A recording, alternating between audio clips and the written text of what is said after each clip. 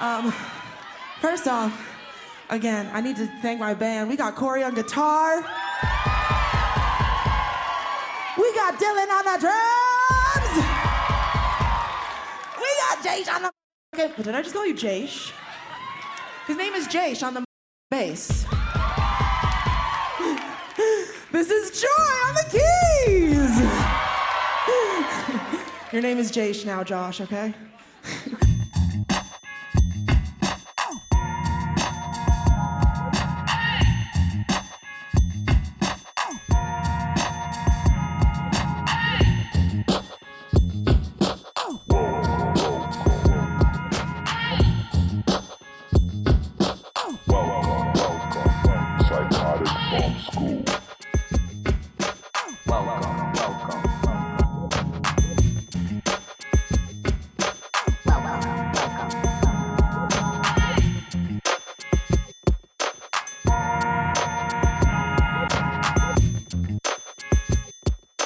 Hey, welcome to the program, everybody.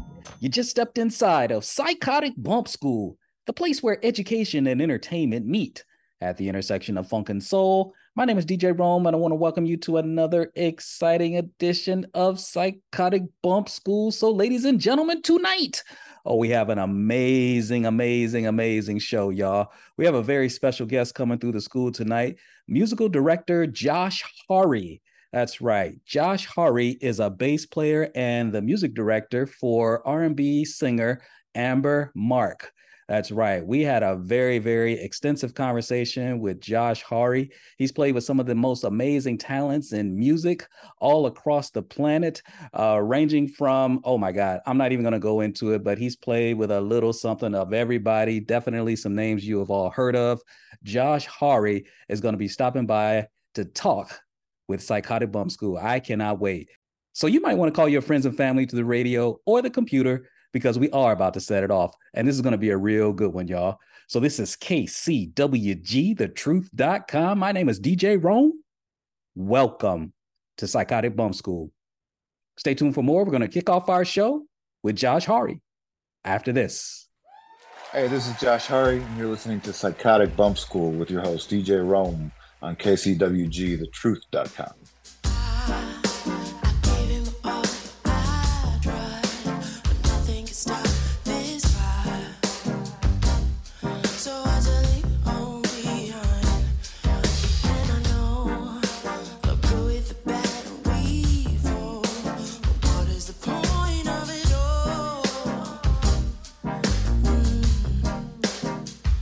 So there goes my heart, and I fell apart.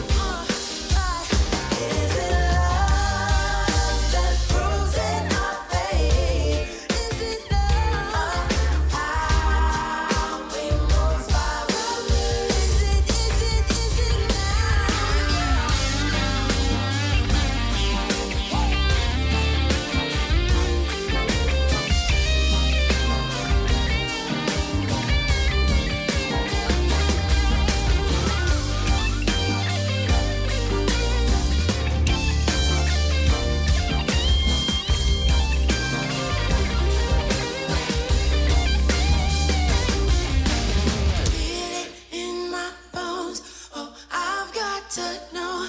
Tell me what it is. It is.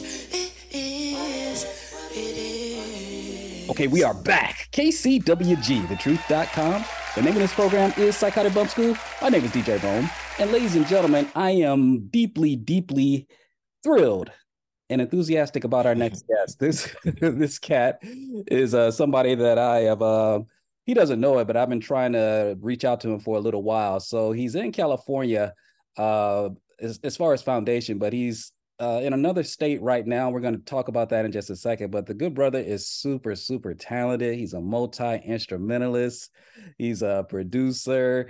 He's a music director. Oh my God. He's played with some of the most amazing people that y'all have heard of, including Terry Lynn Carrington. Y'all got to know about Terry Lynn Carrington on them drums on the Arsenio Hall show. Come on now. Mm-hmm.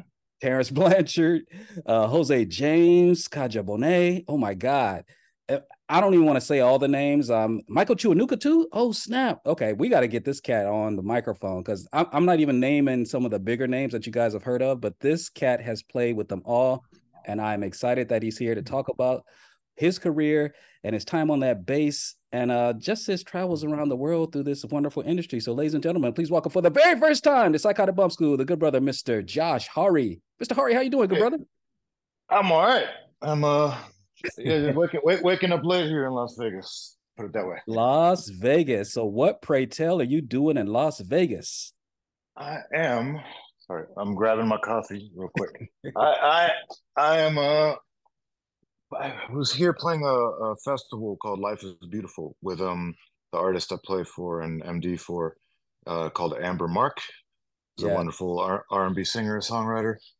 And yeah. That's what I'm doing here. And now I'm sit by the pool after this interview. Oh man, that's what's up. I can only imagine. Yeah. So it's called Life is Beautiful Festival, and that was a weekend event, annual, or is this the first time they've done it? As far as you know? Yeah. No, I think it's been here for like 10 years. It's all sorts of stuff. Like they have big EDM things, big rock acts. Like the Killers played the other day, Odessa. So it's actually the programming is kind of all over the place. But anyway. Absolutely. That's fabulous. And so you play with Amber Mark. That's the R&B singer. And I'm going to tell you how I came in contact with her music in just a sec. But you are the bassist and the musical director. Is that true? Yeah. And actually, sometimes I do some just like light managing for her just because I've known her for so long. She kind of trusts me with certain things. I wanted to talk to you because I had some aspirations of my own to get into the industry as a musician when I was playing guitar many years ago. And for anybody that's actually been able to pursue it and make something of it in terms of a career, you've been really, really in the cut playing with some amazing people. And we've actually know a couple of the same people, given your travels are in California too, man.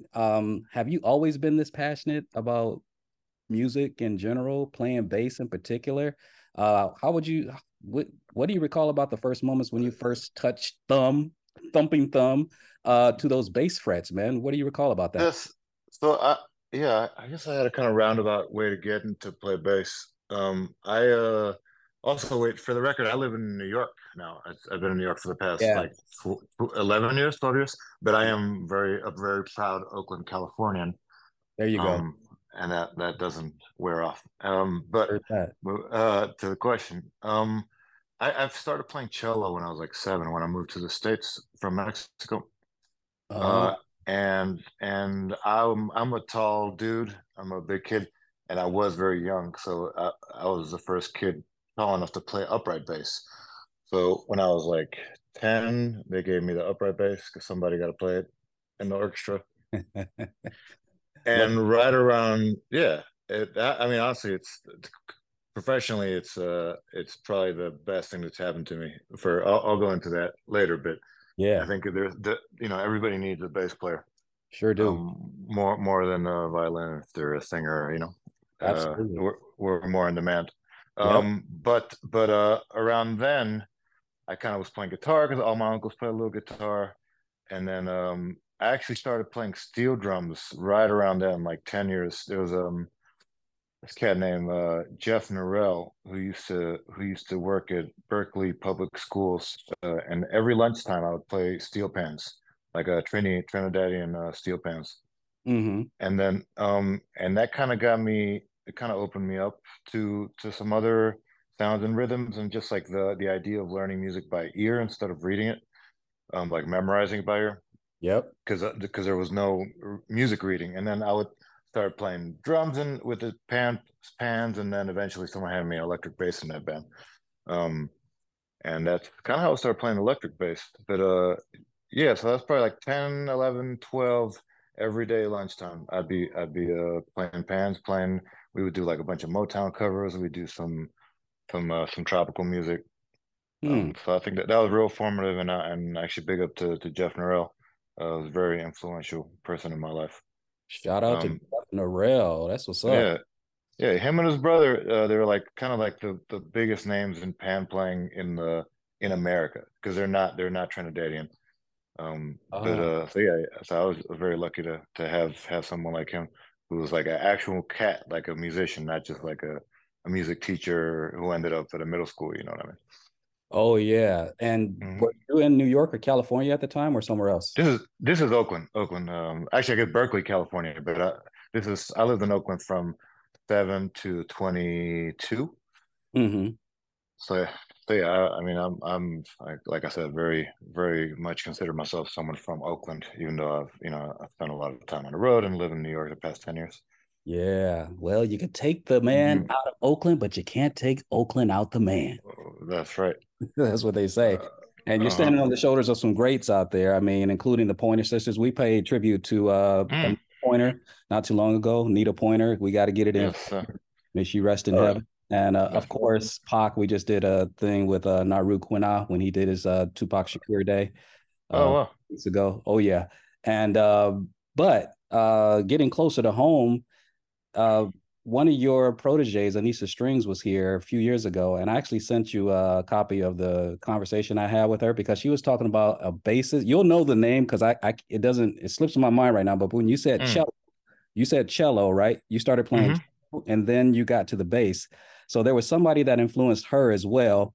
Probably you. I know it was you now, but there was a famous jazz musician, Pickford. He played cello uh, and uh, bass. uh, Oscar Pettiford. Yes. Yes. Yeah. So what was it about? Can you talk about that that leap from cello to bass, and how did it inform your music sensibilities, and how does it make you stand out now as a I, I'll diversified player? I'll say at that age, like it doesn't, like, I would never consider myself a cello player. Like when you're 7, 8, 9, 10, you're Mm, still just getting mechanics down. You're not really expressing yourself quite yet on an instrument. So right. I can't. I think I found my voice as a musician more on guitar and bass and upright bass. So Mm, I don't think of it as a transition. I was like, that was more mm. like that was just like the only bass that I could hold when I was that size. You know what I mean? So it was just Oh, functional. But I love Oscar Pettiford. I feel like, so Anissa Strengths, who you mentioned, we met at a program. I had just come out of it. It was kind of for low income kids. It used to be called Young Musicians Program. Now it's called something else. Why? In Berkeley, which I is an incredible program that like just dozens of famous and incredible musicians have come out of the last 20, 30 years. mhm. Um, but I met her. I became a teacher there after I graduated, and she started that year. So she was probably like 14, 15, Mm, maybe 13, and I was like 18. I had just come out of there, and we mm, got real tight because she was the only bass player who could really play at that age. She had mm, like a real, like, at that age you don't really know how to play jazz, but she just had a nice feel, and she was a great vibe. She felt real familiar, like very Oakland. mm. Yeah, and I gave her, I think, were some of the her first like jazz bass lessons. And then Wow. we stayed in touch. We've ended up on some of the same gigs, and I'm so proud of her. She's such a beast. She's gonna have a wonderful career. Great singer too. She's a beautiful tone. Man, beautiful tone. Yeah. Beautiful tone. Um, So yeah, I don't credit myself with anything besides being her friend. She did the work on her own. I Mm, hate when folks try to take credit for it, but yeah. I'm inspired to this day by Anissa. I'm very very happy for her. Oh, that's, I mean, but you saw something in her. So when you talk, because when she mentioned Pettiford, Mhm. I understand now that they're both fretless, and you use a bow with a cello anyway, right? You don't necessarily have to play bass with a bow, right? But Yeah, exactly. But I mean, but Anissa does play. I mean, and so do I. Just because we both studied some classical upright, so uh, you can play that upright bass in a orchestra with a bow too. I do some of that. you do that too. But yeah, yeah. What But a don't you cello, do, yeah, bro? What don't you do? dude. You got to be multifaceted if you want to work in this industry. Man, I'll tell you, yeah, yeah. I'll fail at anything once and then see if I like it. You know what I mean? oh man, that's a beautiful approach. So does So, that mean that you've always been super, super confident about every opportunity you said yes to? If they were asking you to play bass, whether it be electrical or upright, and if it was a little outside of your box, how do you approach something like that when you're not sure about the outcome? that's interesting. I don't know if it's confidence. I think it's just part of me is just like if I might have to admit that part of it is just me wanting to get a job. Like some part of me is like I'm trying to work all the time and I will say yes to everything. And now it's more like I know I'm as a musician, I think one of my strengths is like being supportive and not having is why I'm a bass player because like my job is to support the bigger picture and just hold it down. And I'm okay with under being kind of understated. So I think Mm, regardless of genre, and I've been lucky enough to kind of have listen to enough kinds of music actively that I can, I kind of understand the role of bass, even in music that I don't quite understand. So I like taking direction. I love learning. I love yeah, like I'm happy to I I think I'm most comfortable when I'm doing something that I'm not quite where I feel a little where I'm learning. Just that if you're uncomfortable means you're learning something. right. You know, so I yeah, and I feel that way about a bunch. Yeah, even that's why I love traveling. I love being somewhere I don't speak the language and just point. That's I don't know why. Mm, I don't know well, why that's very, very much a part of my ethos. well, I mean, your ethos includes multi-instrumentation, and does it also include multilingual? I mean, languages? Yeah, I grew up speaking Spanish, and I still speak to my family just in Spanish, and Okay. spent a lot of time in France, so speak some French, Well, look at that. There and you go. my mom and my auntie are sign language interpreters, so I grew up doing some of that too. Oh yeah. Oh yeah. Um, but yeah, Well, see, that explains a lot. I don't know how long were you in France? I've kind of in and out of there a month at a time, like for the past few years. Hmm. But also just they have the most jazz festivals in the world, so I've worked there so much. Um, Exactly. yeah. That's what I was thinking because even I've had some cats on this show who have been to France and some of their songs that they released on their subsequent albums after returning back to the States were based upon their time in France. I mean, it's an inspirational time. Of course, you're into jazz cats too because I read from cover to cover years ago when it came out the autobiography of Miles Davis. Oh yeah, I've read that several times. I mean, it's essential reading, right? For anybody Yeah. that even would even think to say that they love music, you got to read that one. You got to. Yeah, and he's just like even if you don't care about music, which I mean obviously read it because he's a genius, but just Mhm. as a writer, he's a intriguing cat. Like it's a captivating Man, storyteller. man, Yeah. he really. I mean, right from the opening pages, he said music made me feel so good because he threw me off when he would say in the book that he would go down. He Miles was a trip. I mean, he said they walked down the street to get pig snout and they would just eat it, and he loved it. And Yeah. I'm like, who is this cat, man? What am I reading? He's But country, man. That's yes, what yes. But see, the thing about Miles is that he's, and believe it or not, I'm spinning this back to you. He was a visionary too. He was able to see himself playing with other people. He could see things before they sort of unfolded. And of course, one of his proteges eventually was somebody you played with named Herbie Hancock. And so Absolutely. I guess the one that they're most famous for together wasn't that Bitches Brew? Was I it don't think I don't think Herbie was Herbie might not on have been on that? Bitches for. Okay. He, I'm not. I'm trying to remember too. Actually, if well, I mean, their work together mostly was in the '60s when they had like it was like kind of at the breaking point of swing turning into like right before his '70s more electric period. Yeah. So that band was like Miles, Herbie, Ron Carter, Tony Williams, Wayne Very Shorter. wow. Ron Carter. Um, Name somebody right there, brother. dude, yeah, I mean Ron is the goat He in was the terms of GOAT. just like Oh, jazz bass. That is the cat. yeah. But yeah. That's Before I go wild. off on a Ron Carter tangent, because I can do Anytime, man. Just go ahead. that.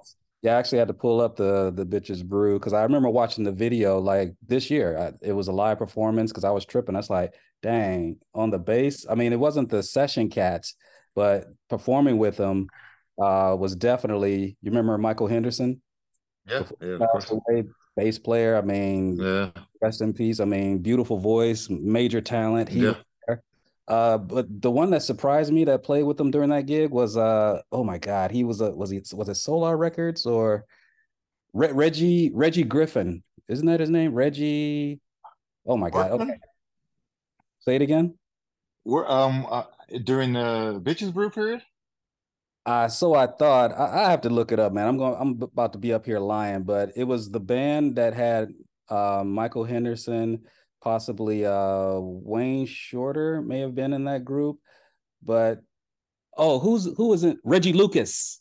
Remember Oh, Mtume Lucas? That combination when they oh, first M2 Man. posted? Yeah, Yeah, Mtume. yeah, yeah. Absolutely. That's what it was because Mtume had passed away, and I was looking up some Yes. stuff on him, and Is Mtume. James M2 I There you believe is his go. name. There you Yeah, go. he's a yeah absolute funk legend, jazz legend.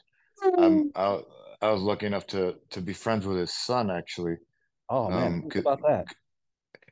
I mean, it's just Jersey. I uh, I used to live and work really closely with this singer-songwriter who I think is a genius, Jenna Bell. That's one of my close friends, also from Oakland. That we Hmm. went to college together, and then we moved to New York together. Jenna Mhm. Bell is a singer-songwriter. Her father played in Kool and the Gang. Ah, Her uncle is cool, or ah, was cool. Rest in peace. But mm, anyway, her manager for a while was this cat named Fa Mtume, who was Mtume's son, and he would tell me all these stories. Like the just Jersey is a deep musical hang. mm, And he would tell me about Sly. Sly used to crash on her couch all the time, ah, and so yeah, I mean, respect to that whole family. absolutely, Yeah. absolutely. But it was just a trip because I had seen the name Mtume Lucas on so many of those songs. And of course, Mtume became the Mtume that you and I came to know, Hmm. once it became successful. But Lucas was a little bit more in the cut behind the scenes. And I would see his name on a lot of those songwriting credits for Donnie and Roberta. And I never saw him play though. It's like that dude is bad. He played with Yeah, Miles. you can actually play. You know Yeah. what I'm saying? So I probably got it wrong. That probably you're right. That probably was not the Herbie Hancock era, but you did have a chance to play on some Herbie Hancock projects, right? I did. Well, I did. So for years coming out of college and during college, I was in you mentioned Terry Lynn Carrington, who I consider really to be one of my probably my main mentor in my Oh, life. right on. Um so I played in her band for I would say like 7 years, 8 years. Hmm. While she was a professor at Berkeley College of Music and I was there. Ah. And she worked closely with Herbie um Hmm. for I mean pretty much her whole career because she started real young. Um, so I did a gig when Herbie was doing. He got honorary doctorate or some honor at Harvard. Hmm. That I think the only other person they had given it to was Leonard Bernstein. Oh wow. And he did a series of lectures there, and I was a member of his quartet when we did some playing for when he was being awarded that. So got to play with Herbie a little bit. Um, so And, again, I've never toured with Herbie. but it was like just that experience of getting called for the gig to be in his quartet for a little bit was really Oh, I was just I don't know why how I ended up here, but I will do man. I will do my best. I appreciate y'all. Hey, man. Um, But what did you learn? it's a good question. I was so it's funny because I was waiting. I was like, what songs are we gonna play? Because Terry had asked me a couple months before that, like maybe even like 4 months before it happened. He's like, yo, can you do these gigs? Hmm. And I was like, all right, well, what are we gonna play? And she was like, oh, we'll figure it out. I'll tell you, in the weeks or two before, well, after, when I talk to Herbie, we'll figure it out. And Mm. it's the day before. I'm in Boston. I'm sitting at a hotel, like, because I can't like if I were to get a call like that for another artist, I'd be like, okay, I'll just check out the records and I'll kind of learn all the big hits and then we'll figure it out, and I'll be covered for the most part. But Right. with Herbie, he's made so much music. Like, where do you start? Where do you start? Hmm. Like what I can't like memorize every Herbie Hancock song. It's nuts. So literally day before, I'm just like, all right, I guess I'm just. I mean, I already know kind of the hits because that's like the music you're supposed to know if you're a jazz musician. So I know some of the bigger songs, but I'm like, he might pull some Cuddy, like who knows what we're about to play. Right. Um and yeah, and then literally I think 6 in the morning, the day of the gig, I get Hmm. an email. It's like, all right, we're gonna play one of Leono's tunes. Leono Lueke was a guitar player on the gig. Was a Mm. African amazing guitar player playing Herbie's band for years from Benin. Mm. Um, and a vocalist as well. Anyway, so we're gonna play one of his tunes, and then we're gonna play Toys, which is like 60s era Herbie stuff. Wow. And then we might just and then I remember there was one line. It was like, yeah, we might just improvise on this one lick from the Stravinsky symphony. I was like, what? How am I supposed to prepare for that? But anyway, we get there and we rehearse, and it was incredible. I was like to hear Herbie comping is kind of when you're playing behind somebody, like when you're Mm. to hear Herbie comping behind me taking a solo is like I get goosebumps thinking about it. It's like Okay, wait, can you break that down? What comping is when somebody's playing behind you or you're playing behind yeah, the other person? either way, like if you say it just kind of short for accompaniment, but it's like Ah, when you say like if you're telling a piano player like behind my solo play a certain way, you can be like, oh, when you're comping behind my solo, like do this and that or okay. whatever. But just because I've listened to so much Herbie Hancock in my life, just hearing his touch and hearing him react to what you're playing in real time, and also how sensitive he is and how like advanced and nuanced of an accompanist he is just like I really get goosebumps thinking about it, and So, I'm very very thankful man, I bet for you that are. experience. So, did you get goosebumps? Was there a moment during the session, during the actual session, where he kind of got your attention? You had his attention. I don't know how it works with musicians in moments like that. Did you guys make eye Uh, contact, and he just kind of gave you that sign of approval that yeah, that's it right there? I mean, the thing is, you're making it's a living thing, so it's not like you do a good job or bad job. It's like we're doing a job together. It's Mm, alive. Like I'm making eye contact with him for 90 minutes and we're playing music, you know what I mean? Like the mm. whole time. So it's more like it's kind of a tough thing to describe. 'Cause- Also, because most people make music, it's more like this is a song we're playing and these are the parts. And with jazz at this level, it's kind of, and especially because like some of it was like free, like I was saying, we were just improvising freely around a Stravinsky theme sometimes, you know. Underneath the strings holding it down on the bass, and you're listening to Psychotic Bump School with your favorite host, DJ Rome. We on KCWG, thetruth.com, best internet radio station on the planet, no doubt, all right? So all the way from Oaktown. And if Terry Lee Carrington picked you, I mean, I'm sure you weren't the only bass player there. So Mm, she selected, yeah, right? yeah, I think. I mean, it's funny because Terry, I didn't listen to any jazz from the '80s.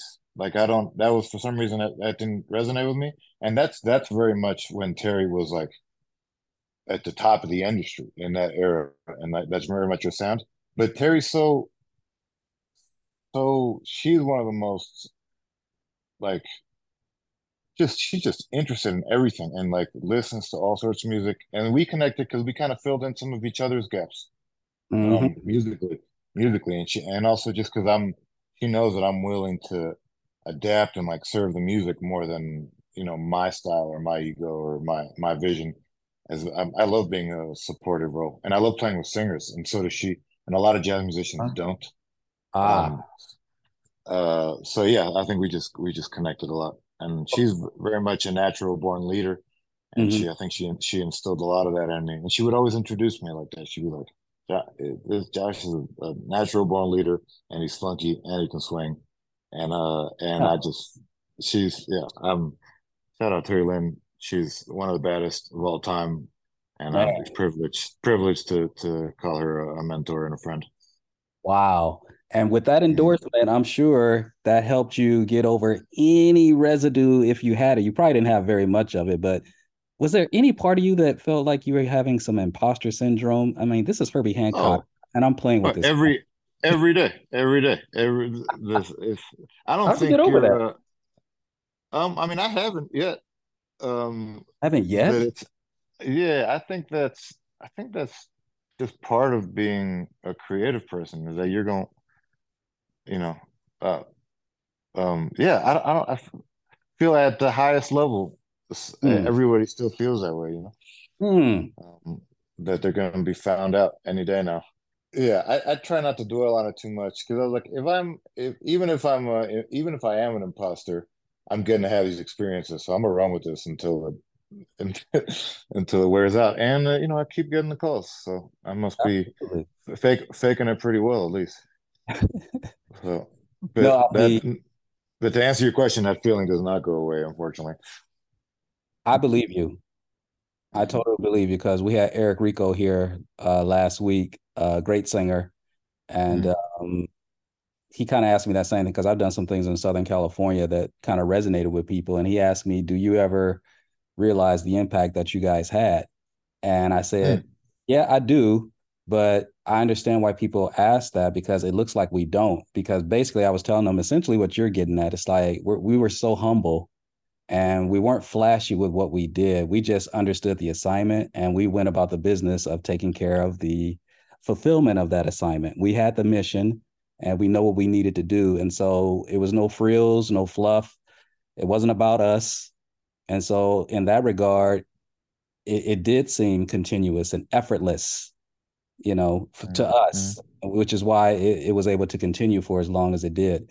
And it sounds like that's how it is in your world as well, to where you don't really dwell on it, like you said, because that's for Yep. other people to trip on. That's for other people like me to trip on when I'm asking you, because I'm thinking, Yep. this is Herbie, and I've never been close to Herbie like that. And I'm just imagining an emerging musician, even with the stamp of approval from somebody as up there as Terry Lynn Carrington, if you didn't have some reservation, I would have believed you either way. If you say, "Oh no, I had it on lock," I wasn't even worried about it at all ever. I would Yeah. have believed that too.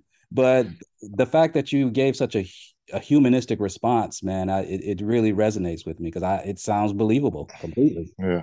It's funny. There's some mistakes I made on that gig, just like musical things or musical choices that I Mm, wasn't super happy with because I was so nervous that I think about to this day.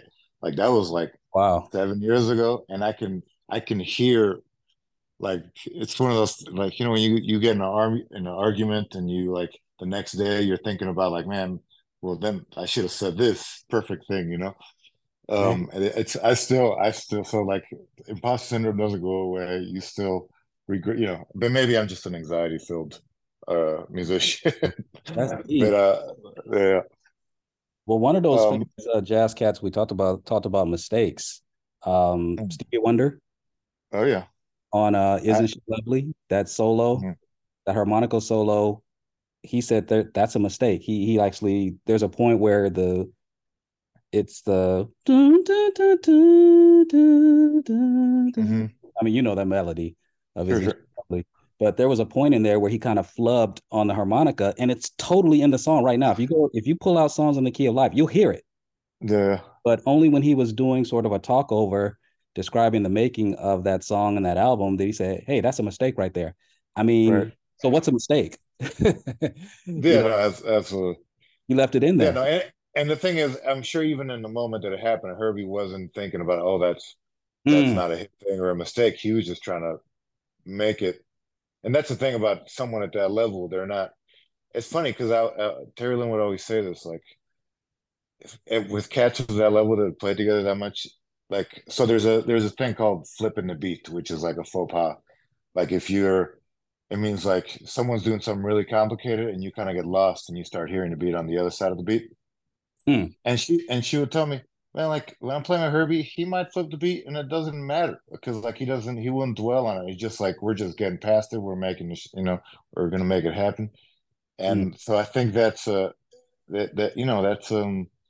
that's also an ego thing to like dwell and um yeah, it's just yeah, to dwell on the mistakes instead of just like no, we're in the now, so we're past that. That mistake is That's gone. it. Now we're yeah. And yeah, I mean, that's a level of history that's like, especially with a music that's in real time. Like we're not talking about the songwriting, although Herbie's a great songwriter too. But like, Mm. it's it's a real. I don't know, just improvisational music that Well, exactly. I mean, remember the yeah. difference between because you mentioned Sly earlier, but remember the difference between playing with James Brown and Mm. versus George Clinton and Parliament Funkadelic because the reason why Sure. Bootsy loved playing, he learned from his father, quote unquote, James Brown, of course, Yep.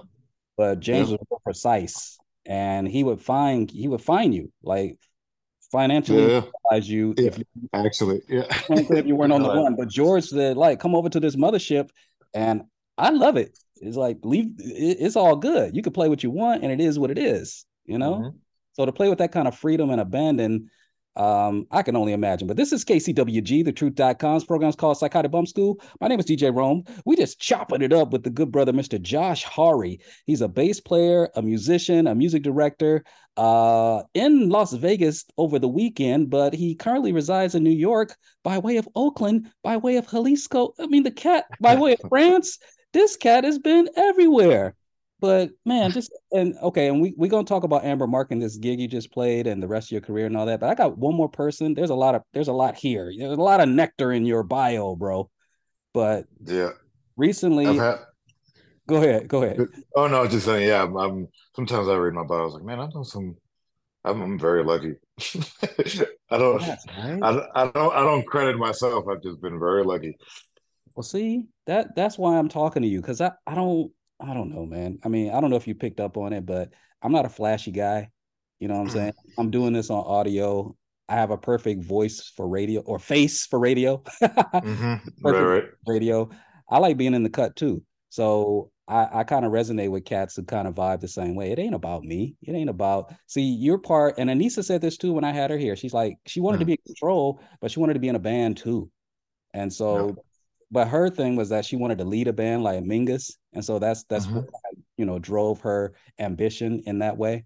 But before we get to Amber Mark and like Bonet, there was Oh yeah. recently maybe about a year ago, the singer that you played with was in California, and I don't know if you were in Oakland at the time, but a friend of mine who lives in Concord or near Concord, California, went to go see her. And he was shocked when I sent him the original version of one of my all-time favorite song by her. The song is called Sky Islands. And the singer's Mm, name, of course, is Diane Reeves. And I see that hmm. she's on your resume, right? And Yeah, Diane. Oh, okay. man, and he was surprised that she was in a band called Caldera. And Hmm. Caldera, that the original song is actually an instrumental and lyrics were added later. But the That's right. Caldera version of Sky Island, oh my God, when I sent it to him, he freaked out. But what can you tell us about the Diane Reeves experience? You remember how that came Oh to wow. you? Yeah, yeah. I met her through playing with Terry. We did a tour together, a couple tours together where Diane was like a featured vocalist in Terry's band. And then we became real close, me and Diane. She's always Mm, been really felt like, like auntie vibes immediately. She really very nurturing, very warm. nice. Um, and I did a few gigs with her band, with her own band, Mm, just as a member of her quartet, quintet, whatever it was. Mm-hmm. And we were always cool, man. She would have, yeah, she was still if I put something online, she'll like comment something nice. Like I haven't seen Diana in a few years, but she's a hip lady, man. She's been around, like she's made all sorts of music. People kind of think of her as like a heritage like jazz singer, but she had some funky records. She's still making records. She won a Grammy a couple years ago.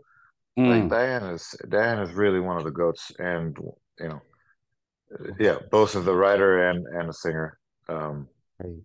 but yeah, I love Diane. Wow. And you guys are still tight to this day, huh? Yeah, I mean, I can't say I talk to her on a daily, but if I'm in Denver, I can hit her up, be like, pull up to the show. That's what's up. That's what's Yeah, up. And but yeah, so, I encourage people to listen to old Diane Reed records because there's a lot in there, and ooh, man. Ooh, man. um, I saw her perform live once. Do you remember it was on for maybe 2 or 3 years on HBO, the Robert Townsend comedy, because they used to shoot it over in Westwood, near mm, Westwood, California. And I would go, my friend Al Jackson used to get tickets. He had tickets through, he was working for the House of Blues and he had connections.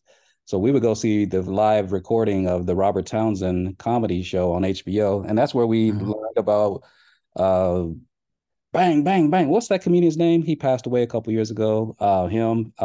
Tommy Davidson, all them cats were just up and coming, struggling.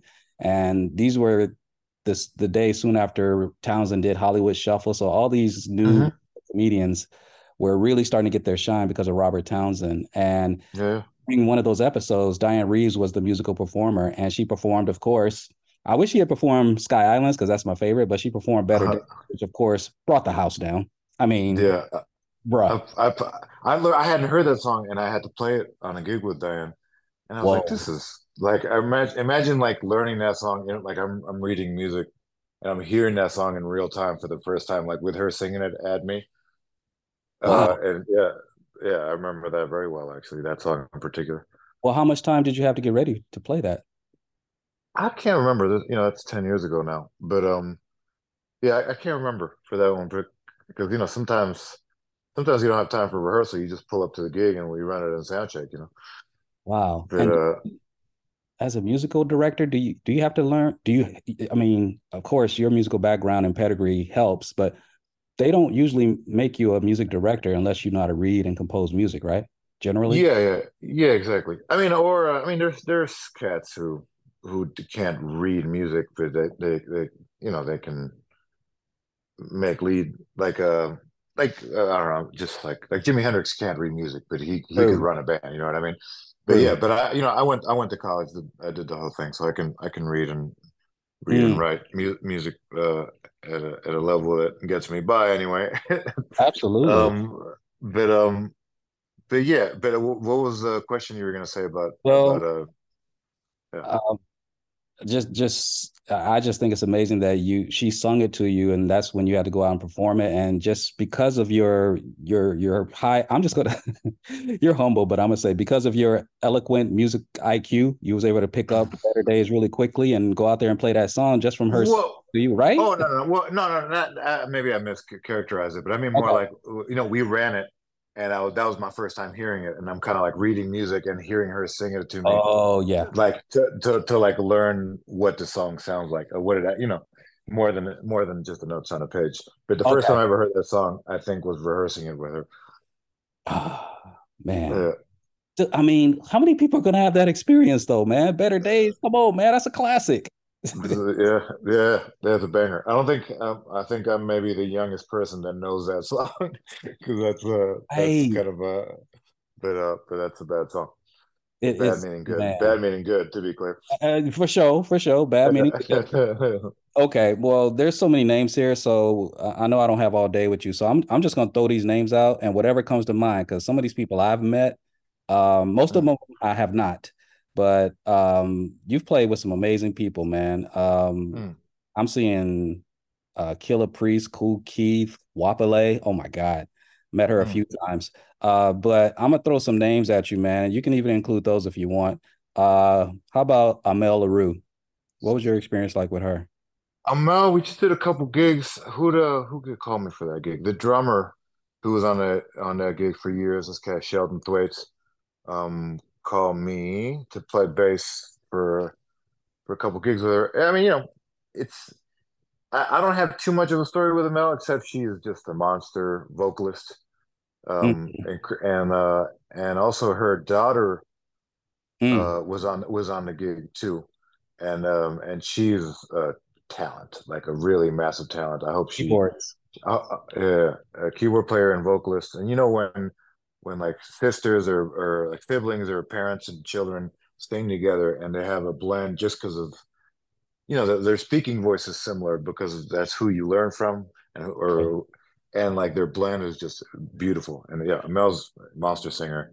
um yeah, I don't have too much to say about that one. That's kind of, sometimes you get called for gigs and you don't talk to the artist that much. And Right. Mel, that's kind of a family band. I think her partner at the time, or maybe still is, was like the sound guy and her manager Yeah. and the whole thing. So it was like very much like I was a hired gun. I came in, I was happy to play the music. Absolutely, absolutely. She's a Yeah. favorite because my brother Jeffrey Connor used to be her bass player too, and Mm, so now I know two bass players that play with Amel. So that's very dope. That's a flex yeah. for me. Let's Sure. move on, man. Jose James. Jose, I toured with for a few years. Actually, we just did a gig together in Paris the other day. Wow. And I'm going out with him in Europe the first couple weeks in November, Hmm. actually, which should be fun. He's I think we're friends more than anything. Like Jose's real, he's like I think we both like comedy in a certain way, so we're always kind of doing bits, and Hmm. I appreciate that with Jose. Hmm. He's real. There's not that many male singers, and I sing a bunch too, and I love singing jazz. There's not that many male jazz singers, so I appreciate that he's kind of like very himself. Um, Even though Hmm. he does a lot of like cover albums and stuff, like that's not a normal. You don't hear that voice and be like, oh, he's a singer, kind Hmm. of, because he has a very unique voice, and someone who's like comfortable sinking into themselves like that. I appreciate. So I like Jose, man, as a cool dude, and I'm looking forward to going out with him. Actually, the gig we did a couple weeks ago was he called me last minute because I haven't played with Jose for a few years because I've just been doing other things, and he called me. He was like, "Yo, my bass player just had some issues getting on the plane. Can you be at the airport in like 45 minutes?" Hmm. And I was like, I guess. I'm not even home right now. I gotta stop and grab my bass and pack my bag and everything. And then we flew out, and it was a double bill with Michelle and Diggy Cello. Um, Oh, so yeah, yeah, but yeah. Anyway, shout out Jose. I'm excited to go out on tour with him a couple weeks, that's what's with up. a couple friends of mine in the band. So, Nice, nice. mm. Uh, respect due. Fife Dog, A Tribe Called Quest. Oof, Fife. So Fife I was a little bit younger, because he was still around too. Fife passed 10 years ago at this point, something like that. Yeah. Um, Fife. So I met Fife working. I used to make a lot of beats with this cat Bobby Ozuna, who did all the like any drum production you hear on a Raphael Sadiq record. Bobby did. Like before, up through that Motown record he did in like '08. Up like all the classic Raphael Sadiq stuff. Bobby did drum programming on there, like the MPC, all the like the beat. Mhm. Um, and then I hooked up with Bobby when he moved back to LA.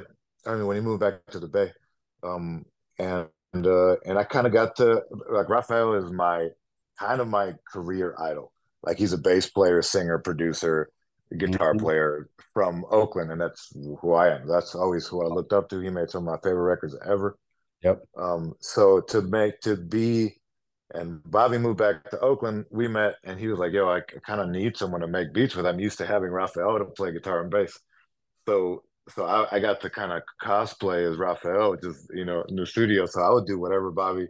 I'd be. If Bobby called me 3 in the morning, I'd be like, "Yes, I'm coming. I'm making beats because I'm living." That to me, I was like fantasy camp. So Wow. that's where I met. I ended up on some cool records with him, and Mm. Fife moved back to the Bay because he was having some health problems, and his wife was from Fremont or something, And Fife kind of was back in the studios trying to make some music. He was friends with Bobby. So there was like a maybe 6 month period when I just started Berklee School of Music in Boston, where I'd come home all the time because I just wanted, because they would call me to just make beats. Like I just sit there with Bobby and chop shit up, chop samples up with Fife, just like freestyling over them. It's just a Wow. crazy experience. And like, now I think because it's, I was so young, I could have been like, yo, I need credit on all these records, whoop de woo, like. Mm. But I was too young to do that, and like I think that there's some growing pains like that where at that age you kind of will get I don't want to say taken advantage of, but it's part of paying your dues. And I was so happy to just be around legends like that. Absolutely. Um, so yeah, I'm very, very grateful to have had experiences like that with like some of the architects of this music. Man, man, peaceful journey for Mr. Five Dog. So Thank you for breaking that down. I wasn't aware of the Fremont connection with his wife. A I, couple more I names. want to say Fremont. It might have been some other, a surrounding town But of California, Oakland. I mean, I wasn't Yeah, expecting you to say California because he's known as an East Coast cat. absolutely. 5 foot assassin. 5 foot assassin all day. Wow. Oh man, I'm gonna run out of time, but oh man, Terrence Blanchard is a legend. Georgia Ann Muldrow is the homie. Can you tell us anything quickly about her? Georgia, we can go a little later if you want to. Oh, cool. If you need. But Georgia, I have been a devotee of her music. I think Mhm. she's one of the most slept on uh, artists of our generation. Like ever since I was like 16, I used to have a jazz trio when I was like whatever, 17, 18, 19, 20. Uh, and we would cover Georgia songs like off Olesi when we were kids. Like I've been listening to that music for years and years and years. And then actually we did my sister Savannah Harris, who's also from Oakland, an incredible drummer. Um, she called me to do a gig with Georgia in Oakland at this festival. And to me, I was like, Georgia never plays with a band. This is like I've never been so nervous to play with an artist because I was like, I'm totally musically in love with this person. Mm. Georgia's one of my favorite. I always credit her as one of my favorite bass players because her left hand when she plays keys and on her all her production Oh, is one of snap. my favorite. Wow. Is She's incredible. And then a couple years later, Justin Brown, who's a drummer from Oakland as well, um, got called to be the musical director for Georgia, and he called me to play bass because he knew I would respect the music. So we did quite a few gigs for a couple years, backing up Georgia. That's honestly that's my favorite, maybe my favorite band I've ever been in, because I love her music so much. Um, so yeah, shout out to Georgia. I think she's doing well in her life too, um, Mm. which I'm very happy to see because she's. I hope she continues to make music for a very long time. Man, I'm gonna reach out to her and I'm not saying we're close friends because we're not, Mhm. but when I get onto her live, she definitely shouts me out. I'm gonna Yeah, tell about this interview, man, because I've seen her put up some videos. By the way, this is KCWG, thetruth.com's program's called Psychotic Bump School. I'm DJ Rome. We're talking to the good brother, Mr. Josh Hari, bass player extraordinaire, multiple instrumentalist from coast to coast now in Nevada as we speak. We're breaking down to its final compound, his musical offering to this universe, y'all. We've been talking about all his musical collaborations, and I got a couple more to go. I gotta get his take on a couple of these. But we're talking right now about Georgia Ann Muldrow, who I agree, good brother, super talented. She put up a video a few years ago where she was just making beats in the studio. She's probably done hundreds of them, but I happened to catch one where Dudley Perkins, her husband, Declaim, was just vibing to what she was doing. But since you mentioned her bass skills, man, that was not on my bingo card either for you to say that because what? literally she was putting down a funky, funky bass line on that bass keyboard, bro. Oh Yeah, my God. she's the baddest. She's really yeah. I can't say enough Wow. about her musicality and her very unique musical voice all around. She's a special one. I mean, she is a special one. See, I'll do it. I mean, I love Badu, I love D'Angelo, but I thought they, being D'Angelo, and Lauren, we love them, but I thought they would have a career like Georgia's. Georgia puts out material constantly. I Yeah. mean, and it's Yeah, exactly. consistently good. It's consistently her, and it's all her. I mean, she's a extremely unique talent. But Extremely I think Georgia has more than 300 songs out. I can't think of another crazy, artist her right? age that's as prolific. And she's doing everything. She's doing all the production. She's Everything, all, so everything. She's one of I the think, ones that brought back the term woke, and that's why it's all in our politics right now yeah. because that's all she did with Erica Badu. Yeah, I'm sorry. Go ahead. Oh, and I was going to say, I think in 10, 20 years, we'll look back and realize the Mhm. depth of her catalog and spirit.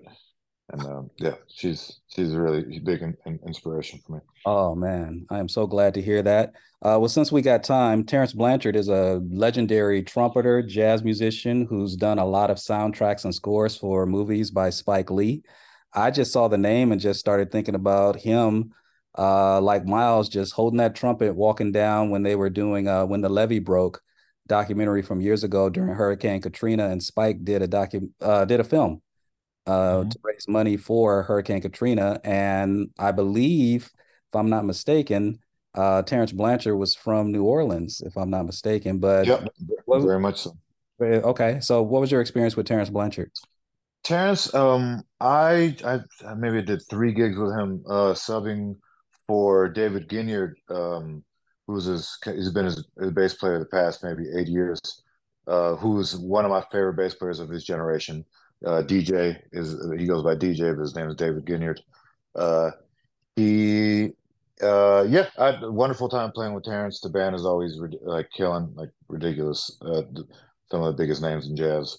Um, he was real, like, I think as just a band leader, it felt secure. Like he wasn't micromanaging. He like trusts everybody to just do their thing. And his, his writing feels like kind of like timeless in a way. Like his the writing is so strong. Mm, It could be a sat like, yeah, sometimes you hear jazz writing and it gets real like notey and kind of like show offy.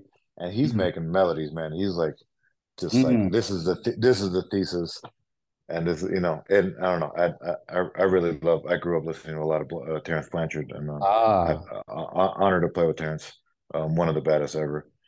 wow. Yeah, And see, I don't know how common that is for, I mean, you play the low end, you use the bass clef, and Terrence is he's up in the upper register. And sure. so yet and still that the voicing and just because I don't know, man, because you like singers so much, maybe that's why you appreciate melody makers so much. I mean, I didn't realize that Blanchard was kind of known for that, but I can see melodically because uh Verdine White has been famously quoted as saying, or I don't know there's a story out there that he actually Mm. on bass could play the melody of every single Earth, Wind, and Fire song. So if Yeah, you've heard that before too, right? no, I haven't, but that doesn't surprise me. Just knowing how he approaches his instrument, his parts, because Ooh. that's still the like I said, like the melody is the thesis, and everything else should kind of serve to support that. To serve Mhm. that. So because that's what people hear. So like I don't know, That it is just makes it more just makes it clear if if you yeah, and we're still about to get that thesis, that message support, instead of like everybody, if there's too many cooks in the kitchen, if everyone's part is all cool, it's gonna get diluted a little bit. So absolutely, yeah. absolutely. Hey, this is DJ Umami from Oakland, California, and you're listening to Psychotic Bump School with your host, DJ Rome, on KCWG, thetruth.com, the best internet radio station on the planet. This is Josh Harry, and you're listening to DJ Rome on Psychotic Bump School, the place where education and entertainment meet at the intersection of funk and soul. Easier said than done, trying to be the one. It's so hard to not be hard on yourself. And how do they all believe I cannot even see the believe that I had way back when. I know that you get so used to it, always living in regret. Your dreams never left your head, but when you talk to me, I can see the light shining so bright that it is blinding. Just let it out. And oh, I know you feel it, that automatic, a shiver in your spine. And darkness, you have seen it, heavy on the heart, look to the light. Oh, release the feeling, and it'll send you out to space. Nothing like real happiness. Oh, and open up the ceiling. You think you don't deserve it, but you are so damn worth it, baby. Oh, you think you don't deserve it, but you are so damn worth it, baby. You think you don't deserve it, but you are so damn worth it, baby. We've all got that feeling. I can see you hurting. You don't think you deserve it, but baby, you are worth it. Just open up the ceiling and come on, let the love in. 'Cause baby, you are worth it. We've all got that feeling. I can see you hurting. You don't think you deserve it, but baby, you are worth it. Just open up the ceiling. Come on, let the love in. 'Cause baby, you are worth it. And oh, I know you feel it, and that automatic, a shiver in your spine. And darkness, you have seen it, a heavy on the heart, look to the light, yeah. And oh, release the feeling, it'll send you out to space. Nothing like your happiness. Oh, and open up the ceiling. You think you don't deserve it, but you are so damn worth it, baby. Oh, you think you don't deserve it, but you are so damn worth it, baby. Ooh. Oh, you think you don't deserve it, but you are so damn worth it. Woo. We've all got that feeling, and I can see you hurting. Don't think you deserve it, but baby, you are worth it. Just open up the ceiling, come on, let the love in. 'Cause baby, you are worth it. Well, shouts out to there's some other people here, but I'm gonna ask you about one. Have you Okay. elaborate? There's some great ones here, man. Great one. I feel like I'm disrespecting some of them because David Diggs, Cool Keith, of course, Michael Chuanuka. But I want to ask you about one more, and then I want to talk to you about Amber and Sure. Kaja Bone. Did I say it right? Kaja? Yeah, so you pronounce it Kadia, actually. Kadia Bone. Even though yeah, Kadia. So actually, Kadia came out of that same program with me, that Young Musicians Oh, program snap. at Cal Berkeley. So we've been friends. We've been friends since we were kids. And I was, I've been her MD. I mean, I hesitate to say MD because Kadia is such, uh, she's so parts, like she hears everything in a band. But I've put bands together for her, and she's just like a close friend. And yeah, we've made a lot of music together. We've toured a bunch together. I love Kadia. I used Wow. to, that's like I've known her for 20 years now. So I used Oh, to date her wow. big sister. I used to date her big sister when we were kids. Hmm. So, but Kadia is a genius. Really incredible writer and just a unique voice to and yeah, like she feels like she came from another dimension. Hmm. I don't know if you've checked how much of her music you've checked out, but I haven't. I, It's for her vocals. she plays flute and violin and she writes all her music. So a lot of the strings and on Anderson .Paak's record. She like that's There her it is. playing that Yes. playing all that stuff and a lot of the background vocals too. She's featured on some of his records too. Mm-hmm. Um, but Mm-hmm. yeah, incredible. She just moved to Toronto. I think she's going to grad school, and Mm. yeah, she has some cool music coming down the pipe too. But she's so meticulous, and yeah, I love Katia. She's really yeah. I have that's again. That's one of my best friends. So I'm like I hesitate to get Uh, too in the weeds, but no, no, no. That's she's a fine. special I artist. respect that. Yeah, man. I mean, I'm thank you for helping me learn how to say it properly. I've Yeah. seen that name on liner notes. See, this is why liner notes are so important. That's why I missed that era of CDs and album covers, man. Because I used to read who played on what, who were the background singers, who were the musicians. I like that stuff. Hmm. And I'm sure I mean, when I saw her name on your resume, I'm like, I gotta ask him about her because Yeah. I've never, I just never knew. But the one I was really looking at, this one right here, and then we're going to talk about Amber Mark. Yeah. Um, Okay. this sister, I mean, at long last, right? But this one, man, Esperanza Spalding did a making of her video, and she live streamed it on Facebook for about 48 straight hours. Where That's she's, right. you remember that, right? I do And because she had a couple of close friends of mine on that. one of them was Layla Hathaway. Hmm. Layla Hathaway came in; they were in tears. I mean, it was a real like emotional experience because Layla's voice is the goat.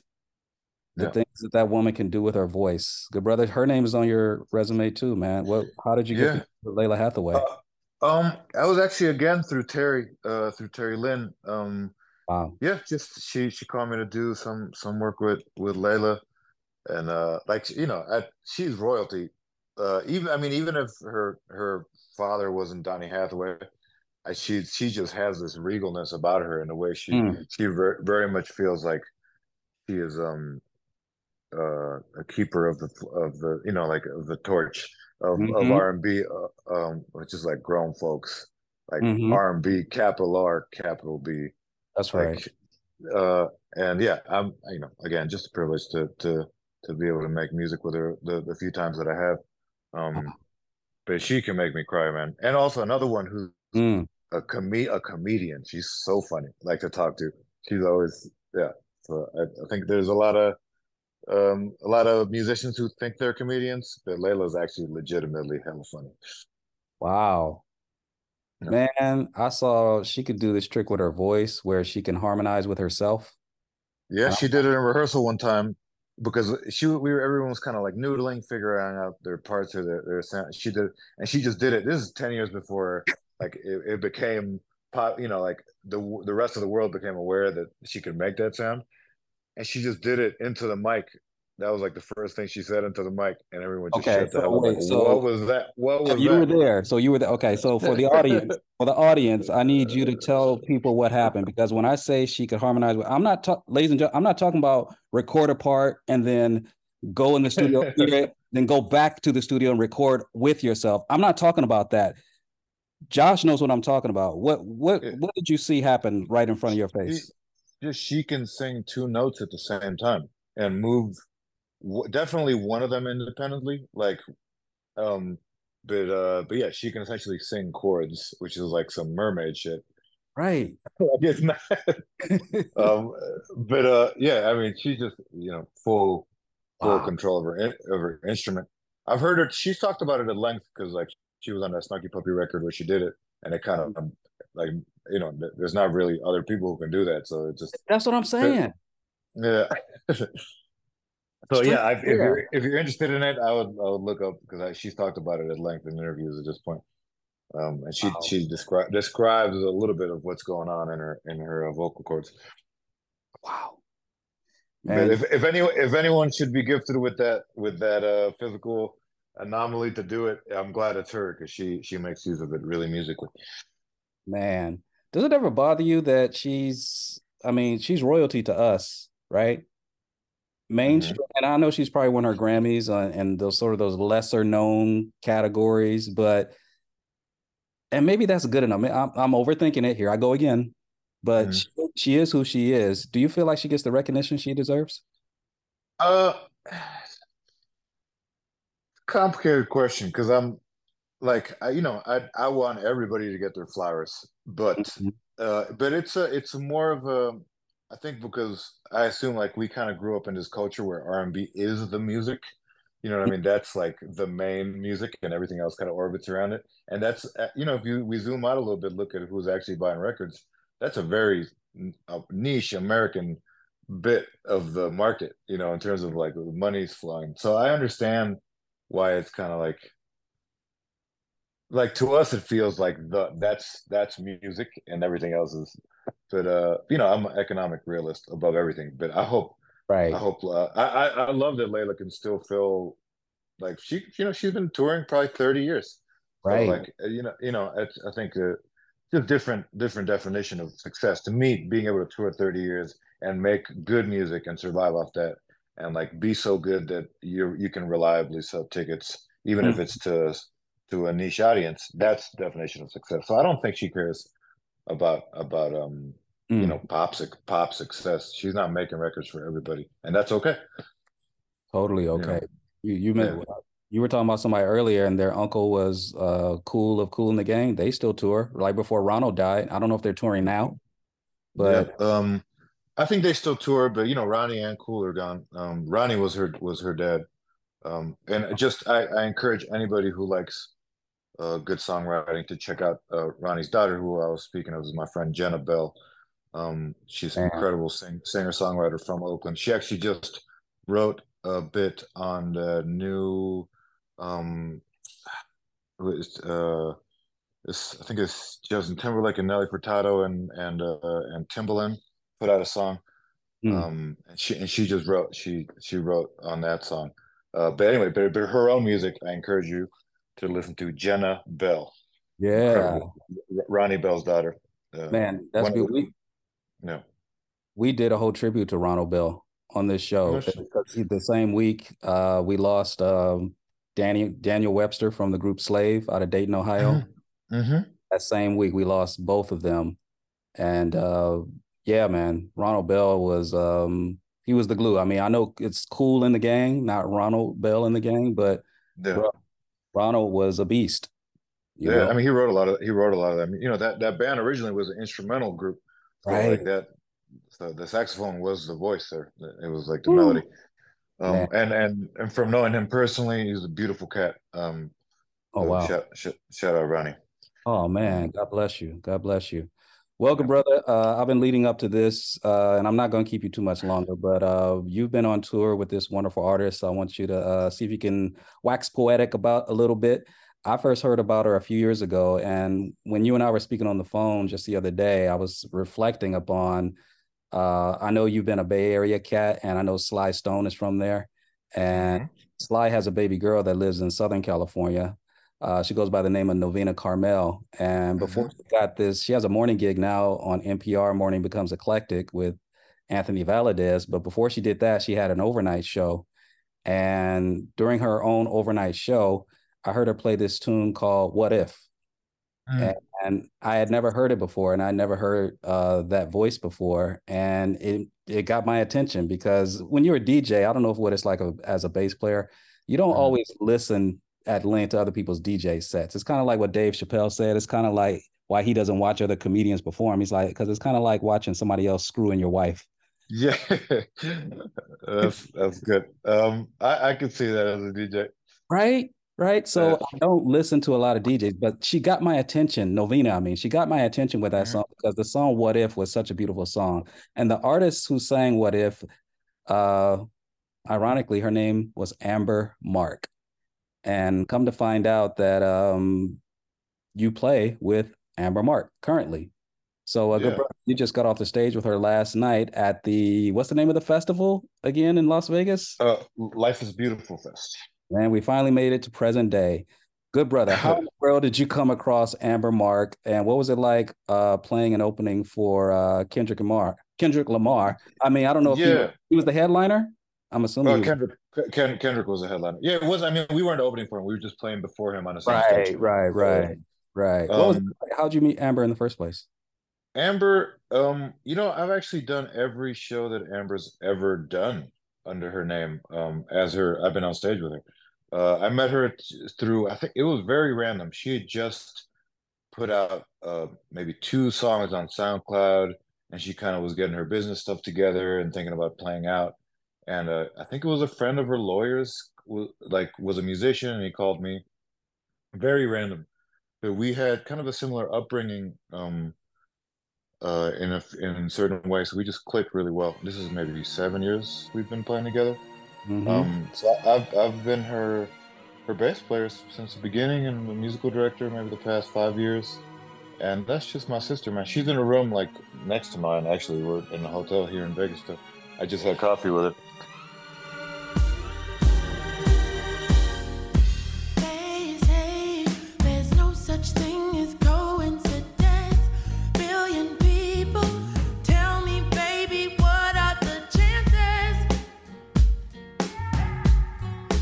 that we connected?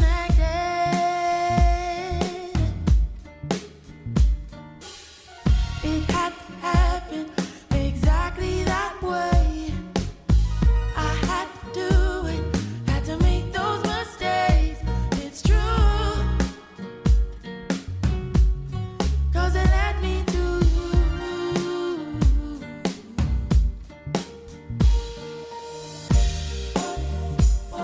If I never felt heartbreak at all, never knew what it felt like to fall. Tell me, how would I know if it's love?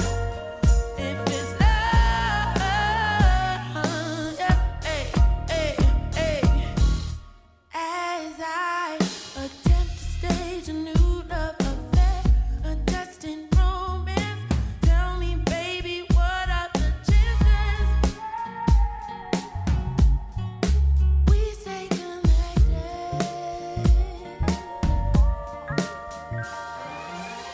I have to keep him entwined in my arms. If it were my choice, I would never let go of you.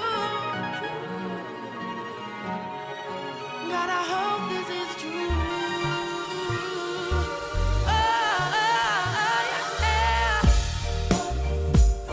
If I never felt heartbreak at all, never knew what it felt like to fall. Tell me, how would I know if it's love? If it's love, yeah. All right now, Chad, take it on the keys. Hey.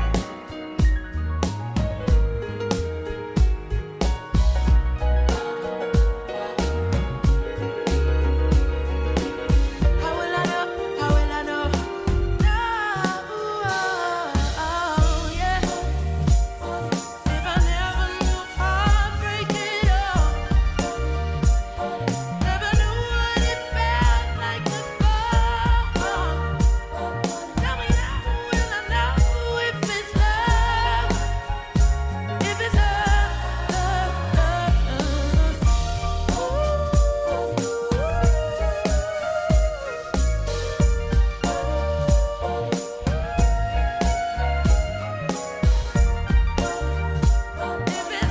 now, baby, yeah. If it's love, yeah. So Nice. yeah, she's a special voice, special writing voice. Like her pen is very strong too. And Mm. and she's an excellent producer too. Like she's just a natural. Like she didn't grow up playing music like that. She did like a little bit of like School of Rock kind of performing in high school, but she didn't grow up like studying music. She still can't read music, but like her musicianship is so high, like she can just she's just a natural. I'm so proud of how she's grown, and the music that's coming out next year is gonna be crazy. And Mm. yeah, I still feel lucky to call her a friend and a collaborator. And So much like your other friend Anissa Strings, when I first Mhm. saw her perform with Il Camille, I just took a chance and reached out to Anissa about their performance on NPR's Tiny Desk, and Anissa was nice enough to come onto the show and talk about it. And, you know, a couple years ago, I watched Amber Mark on Tiny Desk as well, and you're there playing. And I was tripping off of some of the comments. I don't know if you see the comments because there's so many of them, but there was one recently where they said, "Man, shout out to the bass player because how many cats can play upright and an electrical or synthesizer bass on the same track?" Actually, Amber sent me that comment because he was like, because I Oh, think it was okay. the most liked comment on that video. Yeah. Yeah. Yeah. Oh, So I'll give a quick background on that tiny desk because that was a kind of a yes. specific Yes. case. So this is like post COVID or like kind of still during COVID. I think 2022, January 2022. So they Mm-hmm. were still doing tiny desk at home. Like Mm-hmm. they didn't have the NPR offices open yet. So and I think somebody in their programming, someone canceled or something happened where they were like, Amber got the call to do it, and it was like we have to shoot the like we need the video done in like 4 days. And Hmm. like everybody's this is kind of when a lot of cats in New York had like were traveling or had left New York because it wasn't a good place to be during COVID. And it was I was in Mexico. I was on vacation in Mexico, and I get to call Amber comes like, can we get the band together to rehearse? We'll do this and brand new songs because she had just she's about to put out this record. And I was like, I'm in Mexico. Nobody else can even do the gig like our regular band. But I'm gonna jump on a plane right now, and I'm gonna just put a new band together. Hmm. We'll learn his music. So I just called, and also because we often play with like some of with like Amber's background vocals are so specific that we'll like play along to recorded background vocals of Amber. And Tiny Desk you can't do that. Like it has to be like live in the room. So Yeah. I needed cats who could sing. Um, and yeah, so I put this little kind of like super group of just friends of mine who were great musicians, and we had maybe two rehearsals uh to figure just arrange everything, and it was came together last minute, and I'm very proud of how that came out actually, just because it was a very it was yeah I love that tiny desk just because of the experience of making it felt very organic. Hmm. It's just all of us singing and like figuring out what parts and how we're going to arrange these songs. Um, and we did it at Amber's like family's restaurant. So See, it's which is somewhere we hang out all the time. So it just felt very, very nice to kind of yeah, it just felt cohesive with her vibe. It was like on brand. It felt very Amber. very Amber. Yeah. So it looked like her family was in that video, but I was tripping off the keyboard player was down the hallway. Yeah, I'm yeah, like, he's what? Look at this setup, man. It's so dope. I know they're trying to get like depth of because there was seven of us, so they had to like put us all over the place in this tiny restaurant. Wow. I always Wow. say that's shout out Kale Hawkins who's on keys. He makes incredible records, multi-instrumentalist, vocalist. He's singing in that too. Kale Hawkins on keys. Although he looks like Slender Man in that video because he was like he's all blurry in the background. There's this Oh, tall ass. Um, but I'm gonna shout everyone in that video real quick. go ahead. Go ahead. Joy Morales on keys and vocals, who's an incredible vocalist and songwriter herself. She's on tour with Hosier right now. Um, Corey Sanchez on electric guitar, who's about to go on tour with Doja Cat. Wonderful cat. Tim Smith on drums and vocals. Check out his project Freelance. He just played with us last night. That was his first time playing in this band. I think that's Maitiana Morales on percussion and vocals. She plays in every band. She plays in Duran Jones and Indications. I think she plays percussion in that band right now. Wonderful singer. Mm. I just like shouting out my friends because they're all very talented. Hey, man. Beautiful stuff, man. Thank you for sharing that. And Yeah, of course. before we let you go, did anything stand out sonically? You know, because you have to play. I heard from Anissa, you have to play a certain kind of way on Tiny Desk because you had some certain restrictions with playing background tracks while you're dealing with live musicians and singers. So sonically, how much did you have to adjust your playing compared to what you did over the weekend in Las Vegas? To me, honestly, I feel like the tiny desk restrictions, which are like you can't, it has to be live. You can't have that much reverb and stuff on your vocals. Like they have very specific guidelines. And that to me, that's more where I come from because I'm a jazz musician, kind of at heart. Like I love playing acoustic music. I love playing soft. To me, it's more an adjustment to play big festivals and stuff and be playing along to tracks and that. So to me, Tiny Desk actually feels more natural and organic to me. So and yeah, shout out NPR for having that platform. I think that's what, and there's a authenticity that people can feel to when it's just a person and a guitar just playing. Like they don't need all the gimmicks and toys and dancers around. If Real it's a good deal. song, people gonna listen. Absolutely. Did y'all have a chance to meet Kendrick when you guys got off the stage? No, I mean, I know Amber and him have talked about collabing a little bit, so they know each other. But no, I mean, festivals are so crazy. There's so much security, and everyone's trying to talk to, so Absolutely. like that's not the time and place to meet somebody. So Right, right. yeah.